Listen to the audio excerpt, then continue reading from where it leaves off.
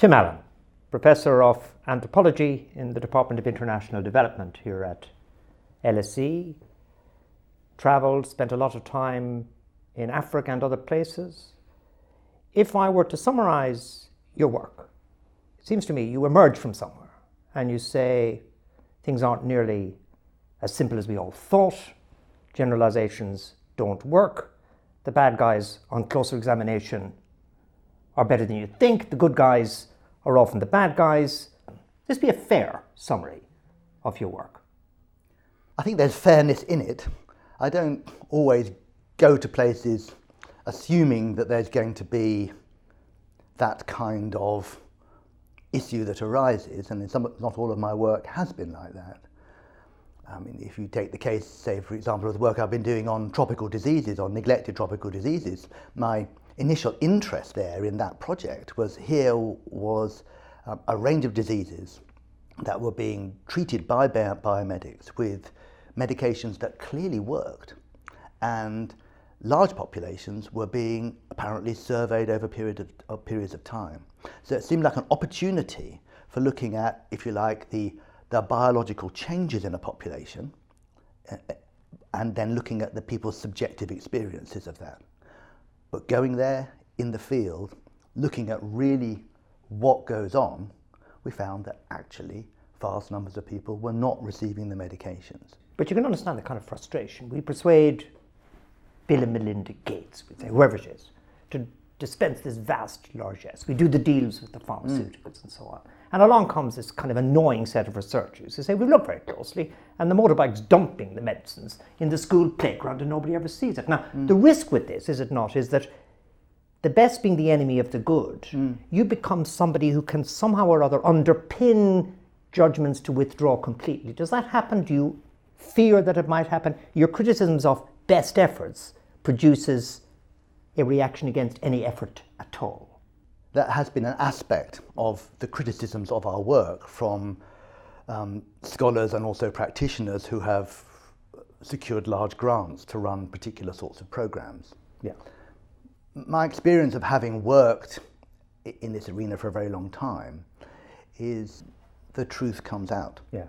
So in the case of the neglected tropical disease work, my view as we became familiar with what was happening on the ground, was unless there was proper recognition of these issues, that over time it would be discovered that rates of schistosomiasis infection, lymphatic filariasis infection, were not actually going down in a sustainable way, and that elimination was unlikely. Is there a sense in which there's a risk that some of the people who are running things over there would say, who's this British guy coming in? It's a new form of determined colonialism. You know best. Ugandan minister saying, I don't go and rabbit on about the National Health Service. Yeah. Hands off my service. Is there a hint of a colonial certainty about your interventions? It's very easy to be seduced, if you like, by being an educated outsider with all sorts of privileges.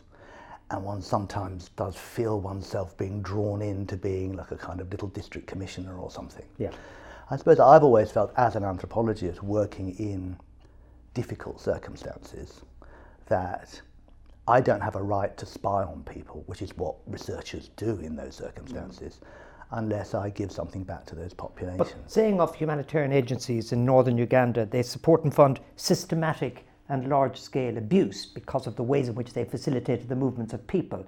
Is that going too far, do you think? Look, at the peak in northern Uganda, there was something like 1 million people living in atrocious circumstances in displacement camps. Created by the agencies?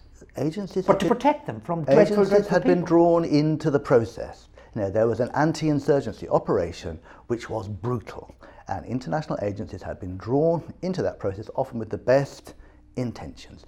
What's to concern me is that often their protocols for acting leads to astonishing levels of cognitive dissonance, that they do not see what's in front of their eyes. And they have an agenda that's driven by their funding and by the way that they, if you like, market what they do to their donors, rather than to their responsibilities to the population. But there are exceptions. My closest allies have always been within that world. In a word, what are you proudest of professionally? That's only one word? How many words? I'll give you 4. I suppose what I feel that I do when I do what I do best is I try to speak truth to power. I feel that is my responsibility given the sort of research I do. And sometimes I've been able to do it. Sometimes the consequences have been troubling, but that's what I feel I have to do. I'm a fieldwork driven researcher. If I want to understand something, whether it be the World Bank or the suffering of people in northern Uganda or South Sudan, I feel as a researcher I have to go there and see it myself, in some way be part of it. Speaking truth to power, 4 words. Tim Allen, thank you very much for subjecting yourself to the Girty grilling. That was quick.